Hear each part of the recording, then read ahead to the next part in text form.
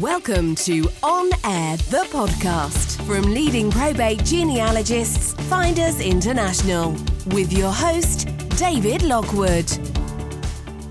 And welcome back to part 2 of our interview with Tom Stansfield. I'm Dave Lockwood from Finders International. This is On Air, the podcast. And Tom, we spoke about why working in the legal sector. We spent quite a lot of time talking about that and where the legal sector is going. So one thing I always ask everybody is what makes them mad? And we spoke about this before and you said, well, nothing really does make you mad. So what gets you frustrated then, let's say? Nothing really, Dave. Well, actually, no, that's a lie. No, football makes me yeah, that's true. Makes me angry. And specifically when Lincoln City, my team, when they lose or when we're 2-0 up and we draw 2-2. Yeah. That's my biggest frustration. But within the sector, nothing really. What about you? What makes you mad? Football. Again. Saturday nights, ruined.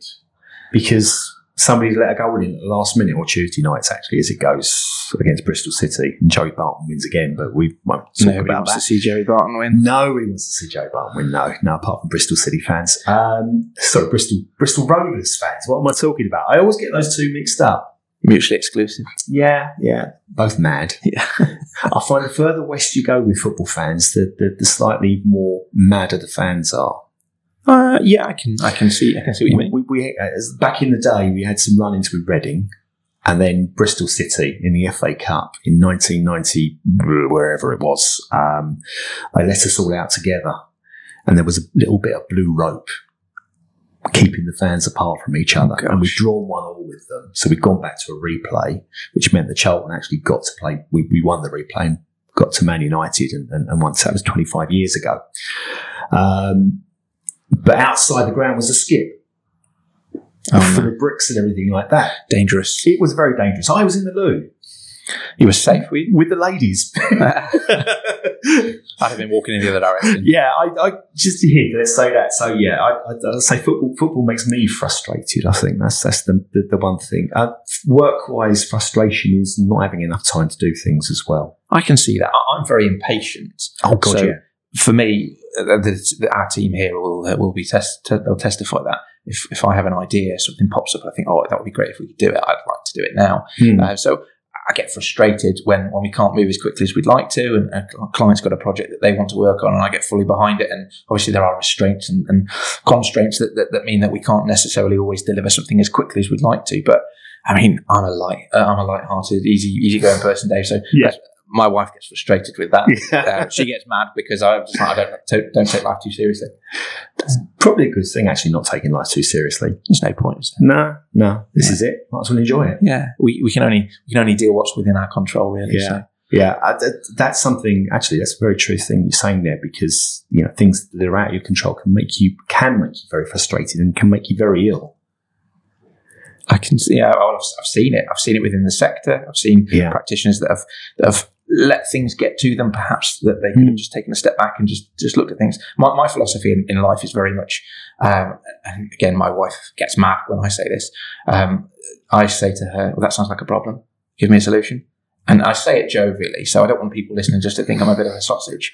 But the truth behind it is that ultimately, we just need to take a step back sometimes. We just need to look at what the problem is and how we can solve it and get a good outcome from it. And that's why perhaps I don't get mad with things. I just think, okay, we've got an obstacle, we've got a problem, but we can overcome it. There's always a way. Take a breath and step back and think, okay, what can we do? Yeah, but I haven't yet found a way to do that with football. I don't think you ever will. Football is the most frustrating thing on the planet. It certainly is. I don't know about being a Lincoln fan, but being a Charlton Athletic fan, it certainly is. I can tell you that. Well, it's the same league. Same league as yeah. Both mid-table sides. Yes. If we're lucky this season. Have you ever thought, why haven't you told me that before? Again, that's a difficult one, isn't it? I don't know. Probably is the answer, but I can't think of a specific circumstance. I'm quite inquisitive. And when we onboard new clients, I ask very intrusive questions. So I like to know the financials behind their business. I like to know what makes them tick, where they struggle, how they fall down, because that's the overcoming the problem bit. So my inquisitive nature, I think, helps with that, because if I haven't asked the questions, then maybe that's when I think, why didn't I ask that before? But a specific circumstance or a specific event, I can't think of one. No. Okay. What about you? Me? Yeah. Oh God. You put me on the spot there. I wasn't thinking you were going to ask me that one, but there you go. I don't. Silence, which is not good on the podcast. I'll come back to you on that one and let you know. I guess from my perspective, why haven't you told me this before? When we don't ask clients for something and then they tell us something additionally, I guess from that perspective, but more often than not, process or procedure will support. But that's a really good question. I'm intrigued to know what some of your other podcast guests will have said to that. So I'm going to go back to maybe one of your podcasts so far that I've not listened to. But I listen to it when I'm driving home from work. Oh, so great. Okay. I'm going to go back and I'm going to specifically listen again for those specific answers. That will always be in part 2. So there we are. Look for that one. You don't have to listen to all of them. Actually, when you listen to Trevor's and Alex Gordon, which is coming up fairly soon, that's quite an interesting one. Alex is a solicitor down in Kent, and she had a decent answer for that one. Oh, great! Yeah, fantastic. So there you go. Right, what makes you happy then? What makes you happy in your role? First off, I love marketing. I sort of fell into this, as I say, and I couldn't fall into something that gives me more joy. It's very results driven. Have you ever done a DISC profile? No. It basically tells you about the way that you are, or what makes you tick. Oh, God, yeah, I think so. Years ago, yeah. I did one with a business coach probably 2 years ago. Yeah. And it just made me think a little bit more about how I work, or how my brain works, and how I process things. And what makes me happy is knowing that I've done a good job. I'm very analytical, and from a business perspective, I love feedback from clients that says, do you know what, that's a fantastic post. Really appreciate the results that we've got here. It's great to see our website's performing well. That makes me happy. Yeah. And likewise, when we host events or getting feedback and seeing the results of which, I'm very results driven like that. Yeah. How do you relax then? I would say football, but based on our conversations, it doesn't sound like we relax very much when we're watching, does it? It's not a relaxing thing, but it does you can let a lot of frustration out during football. Absolutely. For me, I'll be perfectly honest, and I don't want to sound like a boozer, but I enjoy going for a beer. I've got a great circle of friends, so when I'm not working, when I'm not spending time with my fantastic family, I like to go out for a beer with friends. That's what makes me happy. I love to travel. Yeah. I ski badly. I play football badly. Yeah. So that makes me happy. Yeah. Traveling. So whereabouts, what would your ultimate destination be? Oh, I don't know. I just like to see new places all the time. So I recently bought a camper van. Right. It was a panel van when I bought it, and I decided to spend time. I've never done anything like it before, but to insulate it and to wire it and do everything that you'd expect with a camper van, so it looks professional. Thankfully, I've got friends that can support me with this. That's good. Yeah, it would turn into a. It's not easy. I know. Yeah, I've watched the Instagram videos of several of these. Yeah, I'd love to do that. And it's been fantastic fun. And now I get the opportunity to take it away and go to festivals and things. So for me, traveling, I always like to see somewhere new. I like to go places that I've never been before. My dad's moved out to Spain, so I've got like a little bolt hole there that we were able to go to. Yeah. That's always good, but I try to go to new places. Right. Okay. Favourite place you've been to? Good question. Somewhere that would draw you back. I think so. I've been to Mexico.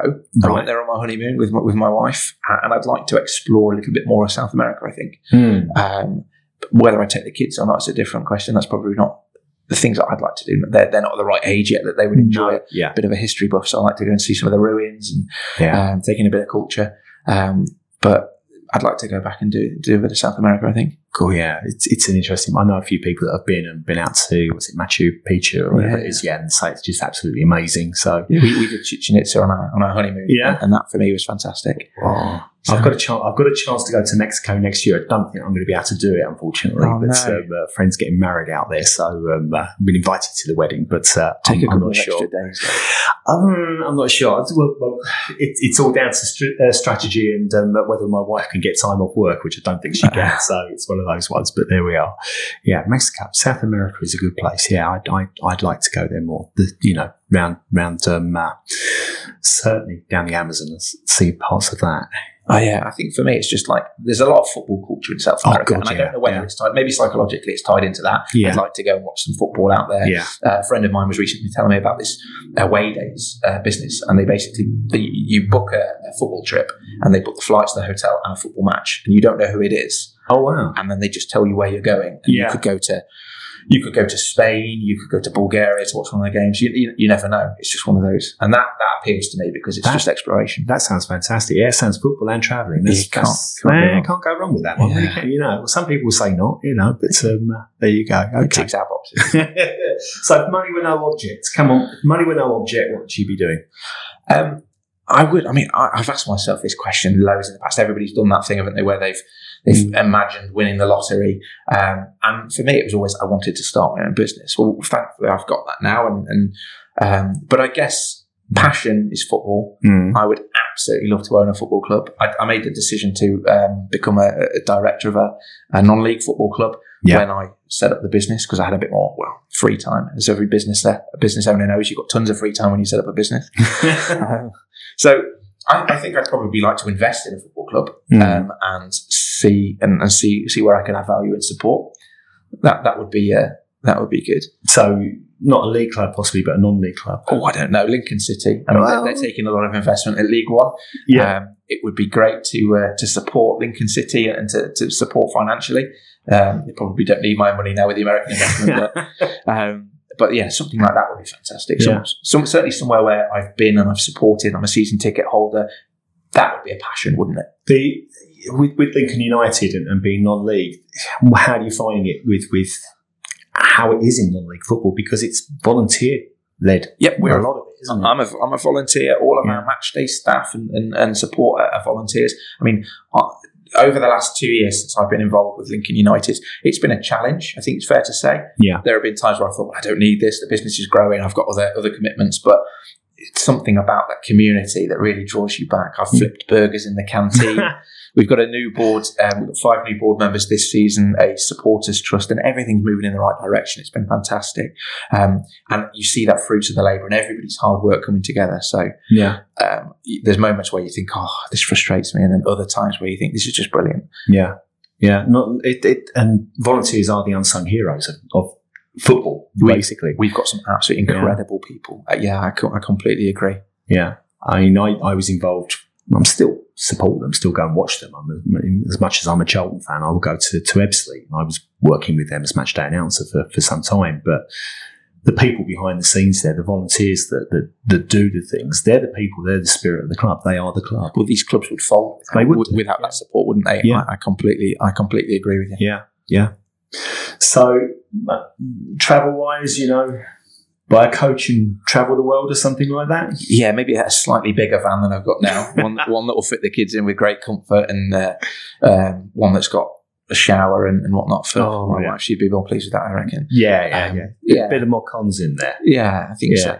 I think I'm very lucky that I get to travel and that my wife lets me go away on lads' trips and whatnot. Yeah. And obviously my dad being abroad, I've got a little botthole I can get away to. So I do get to travel a fair bit. So I don't know if there's anywhere specifically that I'd go if money were no object. No, just go and see somewhere. Probably South America. Yeah, perhaps. There you go. Yeah. What about you? Money no object. Money no objects. Yeah. I mean, I've often thought about this. If I ever win the lottery, what would I do? And this may sound crazy. I would buy a short sky van. And you're looking at me thinking, what the hell's that? I am. Short Sky Van is a little aircraft that was produced in Belfast by the Shorts Aircraft Company. They're not produced anymore, but they're ideal for parachuting, which I will never do. Yeah, who wants to jump out of a perfectly good aeroplane? But they're also fantastic for air-to-air photography. And I love photography. I love aeroplanes. And I just recently did a trip with the group called the Aviation Photo Crew, and I was hanging out the back of the Skyvan, literally nothing between me and the ground, 3,000 feet, and I had the aircraft from the Shuttleworth collection there. Now, if you've never heard of the Shuttleworth collection, look it up. It is the finest collection of aircraft in this country. They're all vintage, and it was like I can't believe having to pinch myself moment, and that's what I would do. I'd buy a Skyvan and fly around. get somebody to fly me around, and so I can take pictures of aeroplanes. How sad is that? No, not at all. You've inspired me. So my dad, we're fortunate. My dad's got a little airplane, and we flew around France. So we went over the Channel, which is a scary experience in itself. In a little 2-seater aircraft, light aerobatics aircraft, and we flew around France. We got to see so many different places. Yeah, and I can see that. I can see the appeal. I'm not very good at photography, so maybe that wouldn't go down so well. But yeah, some would say I'm not very good at it as well. But there you go. but yeah, that would be my ultimate thing. If I, and I've got friends that can arrange various trips and things like that. And brilliant. It'll be a little business, but it'll be something that I can enjoy. Inspired to do something similar. Just don't want to. Yeah, you've got to be strapped in, and literally there I was being held by 2 straps. And there was nothing between me and the ground 3,000 feet below. So it was a little bit of a squeaky bottom moment, let's say, but there we are. Right, moving on. What's the best advice you've ever been given? I think there's been a few times where I've thought, do you know what, that's genius, and there's stuff that I still implement to this day. And one of those things is I always surround myself with people who know more than I do. And there'll be lots of people that know me that are listening to this perhaps, and they'll be like, well, that's not difficult, Tom, because you're stupid. And I don't mind being the most stupid person in the room, Dave. But because I'm inquisitive and because I'm not afraid to ask questions or look stupid, I feel like I develop more. I'm surrounded by fantastic people. So surround yourself with people who know more than you do. That's one. And the other one is don't be afraid to ask stupid questions. Yeah. Because ultimately, if you don't know it, then you'll never learn it. Yeah. And if you don't ask it, you'll never learn it. Very true. So that for me has been probably the best advice. Yeah. And then Brian McMillan, who was my mentor at the Society of War Writers, bless him. Sadly, he's no longer with us. But the one piece of advice that he gave me was that it's okay to make a mistake as long as you don't make the same mistake twice. So we learn from our mistakes. And I think that's a fantastic piece of advice too. Yeah, that's brilliant. Yeah. I quite agree with that. Having made a few mistakes in my time, but learned from them and not done it again, let's say. We learn, I think. Yeah. I think we learn more from our mistakes, don't we? I think that's an interesting... and if you've got a positive mindset and you're able to learn from those mistakes, I think that's even better. And you're right, surround yourself with people that, you might not know, but other people will know. And if you've got those people around you, that support is invaluable. There's a business networking philosophy whereby you go to a networking event, for example, and I'm socially awkward, as my wife tells me. So going to a networking event fills me with fear. I get anxiety. I don't like the idea of having to go and sell. But you go to an event with the view that you're going to build relationships with people, and you know that they're going to know more than you on their given subject or whatever the case may be. Yeah. So I'm always looking for that and looking for what knowledge I can gain. But instead of trying to sell something, I will always try and add value. I'll always try and see who's in their network that I might be able to benefit from or meet or learn from. And I think that's a good way to be. I think that helps people to develop and to see networking perhaps from a slightly different perspective. Yeah. But it's all about communication. I guess it's all about marketing. How do you juggle your roles? Because you're really busy, but how do you juggle personal and private, personal and work life? There's 24 hours a day, Dave. Yeah. I have a rule whereby between 5 and 7 during the day, so after school or after work, so to speak, between 5 and 7 before the kids go to bed, I want that time for them. Yeah. The reason I left a lovely paid job is so that I could set something up and have a bit more freedom of choice. So for me, I dedicate and block out that specific bit of time. And then everything else, it's all outcome led. So what are the outcomes that we want to achieve? How are we going to do it? What's the most time efficient way to do it? Just analyse a lot, I guess. Yeah. It's never easy, is it?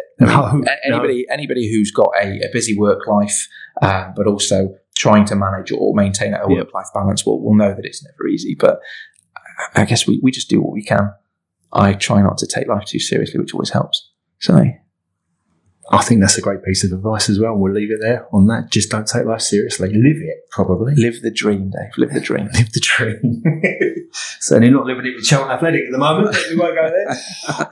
Tom, thank you so much for having me come up and chat to you. It's been an absolute pleasure talking to you. Your company again is? It's Legal Growth, legalgrowth.co.uk. And people can contact you via LinkedIn, can't they? They can indeed, yes. Tom Stansfield on LinkedIn. Great stuff. Tom, thank you so much. Don't forget, we'll be back again soon. Thanks for listening. Take care. Thank Thank you for listening to On Air. We really hope that you enjoyed this episode. Don't forget to subscribe to our podcast, as we'll be bringing you another episode next month. For more information on our services, visit our website www.findersinternational.co.uk or call us on 020 7490 4935.